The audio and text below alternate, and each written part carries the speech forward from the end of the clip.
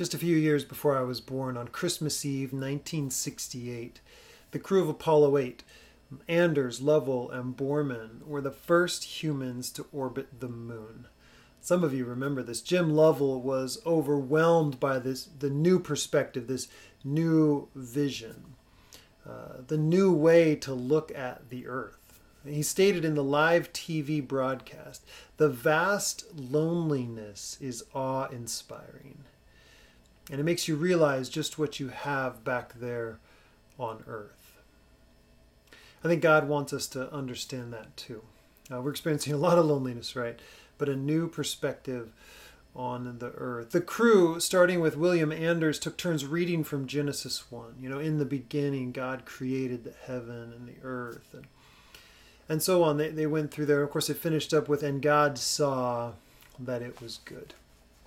Commander Frank Borman finished with this. He said, "And from the crew of Apollo 8, we close with good night, good luck, a Merry Christmas, and God bless all of you on the good earth." There was another way to look at this, though. The woman who was instrumental in getting prayer removed from public schools also wanted it banned from outer space. Yeah, Miss Madeline Murray O'Hare, after hearing the words of the prayer radioed by these three astronauts as they circled the moon, said, "I think that they were not only ill-advised, but that it was a tragic situation." The noted atheist sued NASA over alleged violation of separation of church and state. The U.S. Supreme Court refused to hear the case for want of jurisdiction. I should say so. Right now, who is in charge at that level? Right, on the level, the cosmic level. Well, Jesus, the Messiah, the King of Kings. In Acts chapter 9, verse 8, we saw that Paul came face to face with the one who had the authority, the true jurisdiction, the cosmic jurisdiction, and who truly wanted to bless the whole world. God bless you, everyone. Saul says, rose from the ground, and although his eyes were opened, he saw nothing. So they led him by the hand and brought him into Damascus, and for 3 days he was without sight, and neither ate nor drank. Saul was knocked off his donkey, and he discovered that not that he was worshiping the wrong God, but that he was worshiping God wrongly. So seeing Jesus on the throne of heaven blinded him, and the vision of Jesus was the last thing that he saw. Knowing that hunting down the church was wounding the Creator that he worshipped. Christ, the head, feeling the pain of his body, the church. So this energetic, virile bounty hunter was humbled, blinded, pensive, and now led by the hand to Straight Street in Damascus, where they had a contact named Judas. There he fasted from food or drink to continue to place himself in a position to receive revelation. I need to pick this vision up where we left off. Jesus, come back. And this is takeaway number 1 for us. Jesus doesn't usually meet us in our comfortable situations. Jesus meets us when we are broken, and when we are suffering, when we're reaching out to him. And fasting is a way to physically demonstrate, to simulate, to instigate that needy position that our hearts sometimes only rarely feel. We fast physically to demonstrate what is really going on in our hearts. Acts chapter 9, 10 through 19, our passage for today, says this: there was a disciple at Damascus named Ananias. The Lord said to him in a vision, "Ananias." And he said, "Here I am, Lord." Well, we're already to takeaway number 2. Jesus knows his disciples by name. He calls them by name. He knows you. He sees you. Jesus calls you by name. There are no anonymous disciples. Dean Pinter says, no follower of Christ is anonymous. And if he calls you, what's an appropriate answer? Here am I. Here am I. And the Lord said to Ananias, "Rise and go to the street called Straight, and to the house of Judas, and look for a man of Tarsus named Saul. For behold, he's praying, and he's seen in a vision a man named Ananias come in and lay his hands on him so that he might regain his sight. But Ananias answered, Lord, I have heard from many about this man, how much evil he has done to your saints, your body, at Jerusalem, your holy ones. And here he has authority from the chief priests to bind all who call on your name. I think this brings us to takeaway number 3. This should remind us that God can transform anyone. He's a persecutor of the church. He's a wolf.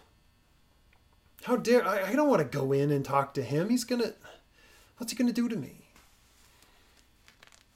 I encourage you right now to think about and actually make a list of those that you consider unreachable. I'm not saying that you hate them and they're the worst people ever, but you just know they are unreachable. Maybe because you've tried and it just hasn't worked out. Or you see them as a category of people that they're not the kind of people that God could reach. Go ahead, start writing them down. You'll be in good company with Ananias, right? Who said, God, I don't think so. Not this guy. I don't want to go in there. I don't want to reach that person. You certainly don't want to reach that person. He's not a good guy. So write it down. Who are the people in your life or in the world that you think are truly beyond God's reach?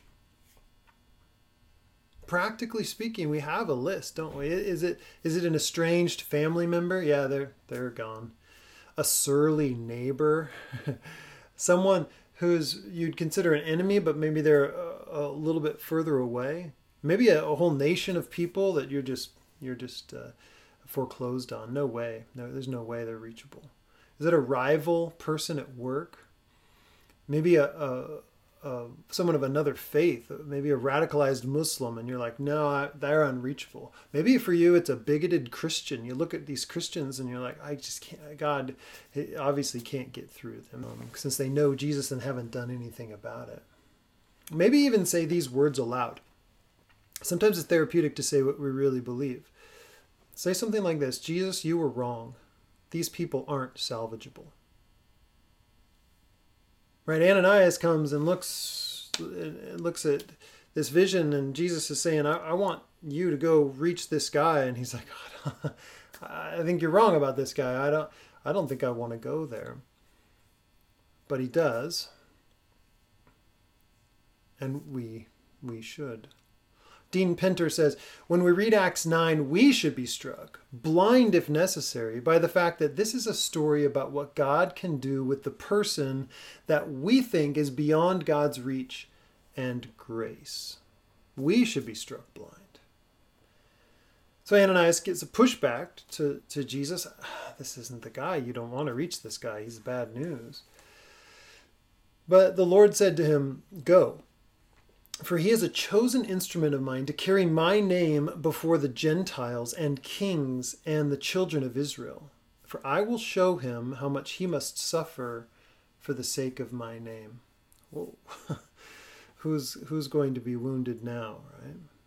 He's going to tell the Gentiles to trade out their gods and goddesses and turn to the one true God. The God he finally met, that Paul met in person, who is Jesus, the Messiah, the hope of nations. I think that's takeaway number 4. Jesus is the hope of nations. Go, he's going to spread my name to all these nations. I care about them. I mean, think about it. How many even now, how many in the world languish under bad leaders, bad characters, bad actors? Whether that's official governments or pressure groups or whatever. How many people in the world, what percentage languish under bad leadership, under poor kings?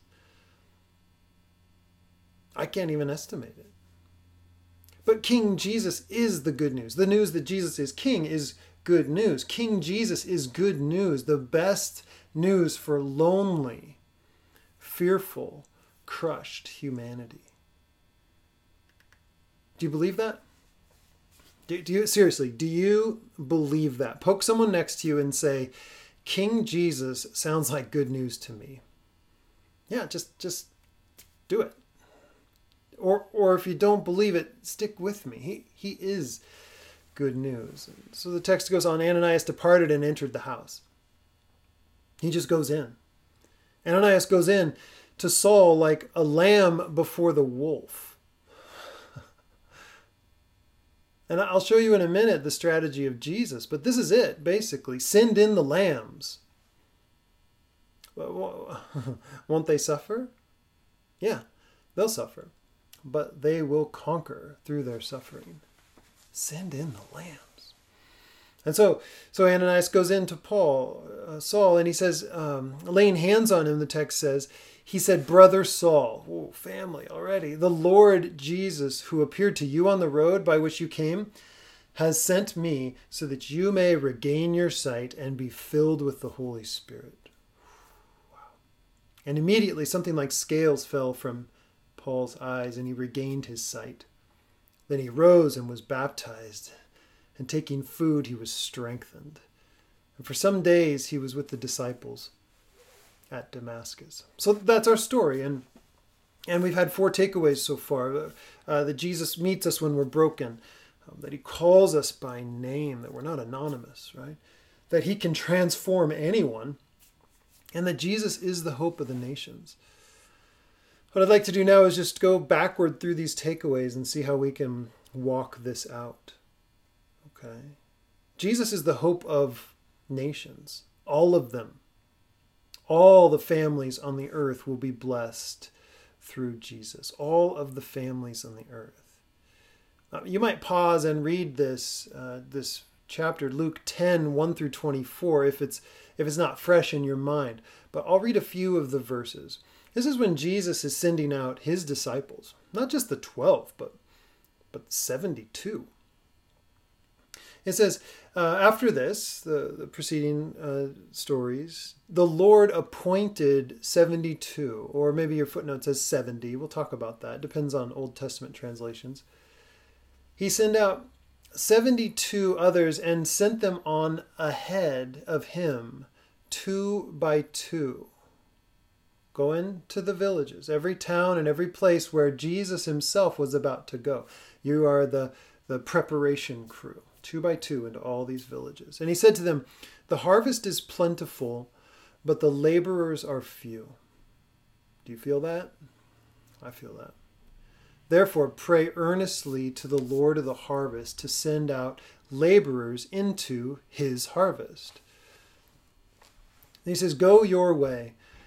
And look, I am sending you out as lambs in the midst of wolves.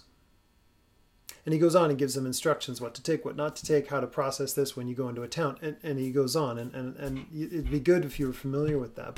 But go your way. Behold, I'm sending you out as lambs in the midst of wolves. What's wrong with this pep talk? See if you can guess it. Yeah, lambs among wolves. Oh, sign me up. But let's look back at their report after their adventure, when they debrief with Jesus after spreading the good news of the kingdom, the gospel. They return, verse 17 of Luke 10. And the 72 returned with joy, saying, Lord, even the demons are subject to us in your name.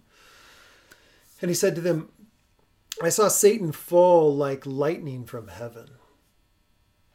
Behold, I've given you authority to tread on serpents and scorpions, and over all the power of the enemy, and nothing shall hurt you. The lambs, nothing's going to hurt the lambs. Nevertheless, do not rejoice in this, that the spirits are subject to you, but rejoice that your names are written in heaven.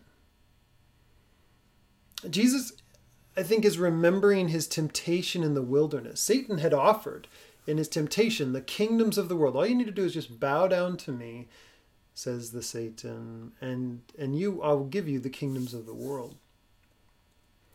Jesus was certainly a lamb before the wolf there, wasn't he? He was fasting and praying, and in a moment of temptation, he speaks the word of God to counter what Satan is doing. And now his people are treading on the head of the serpent. Does that sound familiar? Satan is falling from his places of power as his people go out like lambs. Can I say that again? Satan is falling from his places of power as his people go out like lambs. Send in the lambs. Isn't it interesting that when God becomes king again, when he announces God is coming, he's becoming king, the kingdom of God, he doesn't send in the tanks. God's king again, here he comes. He doesn't send in the tanks. What does he do? When he establishes his kingdom, he sends in the meek, the poor, the broken, the humble. Send in the lambs. Wow. Predicted in Genesis chapter 3, the serpent would bite the heel of the Savior, this one who would come, but the serpent's head would be crushed. And now we're seeing as they debrief that even a lamb's hoof can crush a serpent's head in Jesus' kingdom. The sufferers will overcome. So Jesus sending out the 70 or 72 actually matches the nations of Genesis 10. You can pause and go look at that too. That's when all the nations of the world were divided, and we see they were divorced by Yahweh in Genesis chapter 11. That's the Tower of Babylon event, which you're probably familiar with. But then Yahweh started over in Genesis chapter 12 with Abraham to eventually bring blessings to all the families of the earth. So yes, they were sent packing, but they are coming back, and Jesus is sending Paul out to launch this Gentile mission to all those nations, to reject their gods and goddesses, and to turn back to the one true God. So this odd bit about 70 or 72 is interesting. You're like, oh, another error, another contradiction. Well, no, it's actually really interesting that Luke has picked up, and then those who were passing down Luke's story were like, well, is it 70? Is it 72? That's kind of interesting. It's based on the number of nations in Genesis chapter 10. But it depends on whether you're reading the Greek version of the Old Testament, the Septuagint, or the Hebrew version. So we know that Luke is looking right at this list of nations. It's a minor anomaly, but it's actually really cool because it makes certain that Luke was meaning to touch on this number symbolizing the Gentile nations that had been sent packing for their rebellion. They were divorced, dismissed under the authority of other divine beings. God said, okay, you're in charge of this one, you're in charge of this one. But those divine beings became corrupted. They sought the worship of these people. We have a whole corrupt system. You could read that in Psalm 82. But Yahweh is going to reach out and redeem them because the nations are not far from his heart. All those nations are actually touched on in the book of Acts as well. Luke is mapping out God's plans to bring the nations back to him. And Luke certainly had this in mind, and he got it from Paul because Paul wanted to complete the mission that he was given to bring the message of forgiveness of sins and the kingdom of Jesus to all the nations that were divorced and put under the management of other divine beings. He had this in mind. He wanted all of them, and all of those nations are ticked off in the book of Acts. This one, and then that one, and this one, and that one. Maybe you know this, Deuteronomy 32, verses 8 and 9. This is kind of the closing song of Moses to his people. And in this passage, there's a lot of intriguing stuff. But one thing, he says, remember the days of old. Consider the years of many generations. Ask your father, he'll show you. Your elders, they'll tell you. When the Most High gave to the nations their inheritance. Well, what did they inherit? The nations. Well, he divided mankind. He fixed the borders of the peoples according to the number of the sons of God, these divine beings. But the Lord's portion is his people. Jacob, his allotted heritage. Right? We know that. He says, Jacob, you're my portion. Abraham, you are my inheritance. So now Paul is given the mission to all these Gentiles, these pagan, idol-worshipping, bacon-eating nations. And he wants to get to every single one of them. Paul wants to get after each one of these Gentile nations. So every one of these 70 nations is shown to receive a message of the gospel, except for one actually. Tarshish is not brought forward from Genesis chapter 10 into the book of Acts. But Tarshish is Spain, and Paul makes it clear in his letter to the Romans that he intended to go to Rome, but only as a stopping point because he wanted to preach in Spain. right? He imagined the completion of this mission to all of these nations, these 70 nations, the whole world. Well, of course, he couldn't have imagined the native populations in Australia or Argentina, right? The Philippines or Peru. But they are still on God's heart, though. And they live large in God's imagination. And I think he's holding off the cataclysmic end of world powers by his mercy, so that all can receive the message of forgiveness. The healing of Israel began with Jesus, yeah? And now the Jesus people are to do for the world what Jesus did for Israel. We take the message of the healing of the nations through forgiveness of sin and allegiance to Jesus. And all that began with the healing and forgiveness of Saul and the filling of the Spirit. So that's the grand story that we're still in. I think it's kind of amazing. Okay, that was a long takeaway, right? That Jesus himself is coming after the nations, that he absolutely loves the nations. He wants to transform them. The takeaway 3, as we work backward, is that he can transform anyone. Anyone. Ananias had a true vision for Saul. Jesus gave him a vision for Saul. I want you to understand this about Saul. Saul couldn't see it physically, and he also didn't really know what was up, but it was revealed to Ananias. So I want you to think about this. How would we coach someone? Many of you are followers of Jesus. How would you coach someone who is feeling like God had given up on them, that they were lost in their sin? They had no value before God. They feel invisible, broken, and lost. How would you coach that person? Well, wouldn't we say, well, no, there is forgiveness of sins. He can transform anybody. No sin is too much that Jesus can't save you. There's no pit that you can go in from Jesus' presence. His love is deeper still.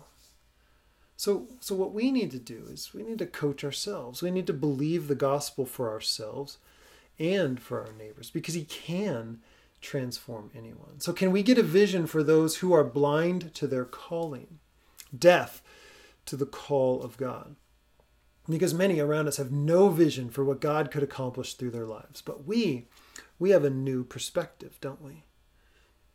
Yeah, we don't look at people that way anymore. We're like those astronauts who now can see the earth from God's perspective and say, I get what he's doing. I see the loneliness and I get the new perspective. For 2 Corinthians 5:16-21, Paul later writes, he says, from now on, therefore we regard no one according to the flesh, according to human wisdom and what they look like and all that. No.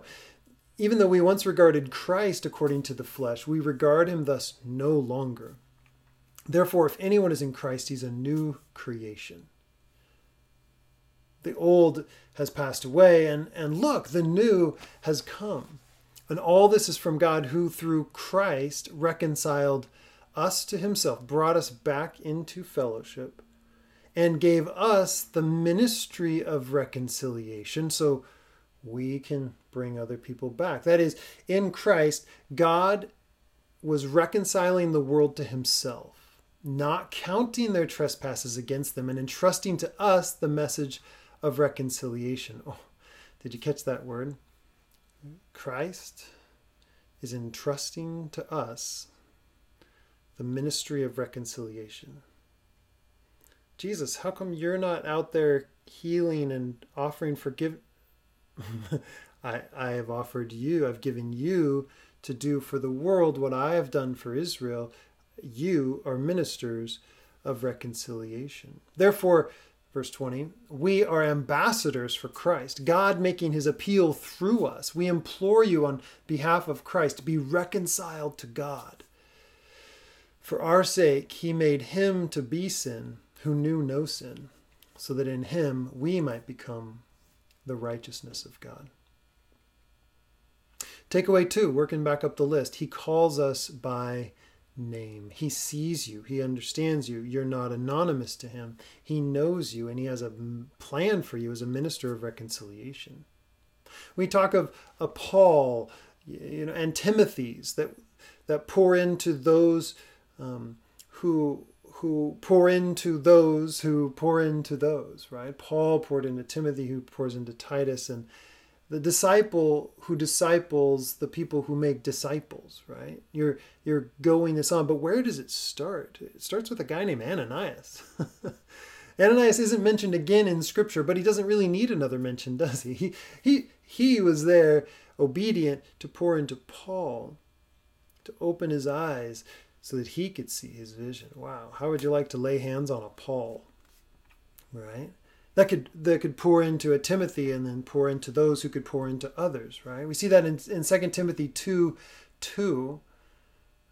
Paul telling Timothy, what you've heard from me in the presence of many witnesses, entrust to faithful men who will be able to teach others also. And so it goes, and so it did until it got to us. Let it not stop with us, because we've been entrusted with the ministry of reconciliation. So you may not feel like a Paul or a Timothy, or even maybe Timothy's grandmother Lois, or his mother Eunice, who raised the next generation in the faith. But each one of us can be a reluctant, cautious, yet obedient Ananias, right? Raise your hand. You can be reluctant, cautious, but obedient disciple like Ananias, and let Jesus take it from there. Takeaway number 1, he meets us when we are broken. He meets us when we're broken. That status can be brought about through a humbling of ourselves and fasting and prayer.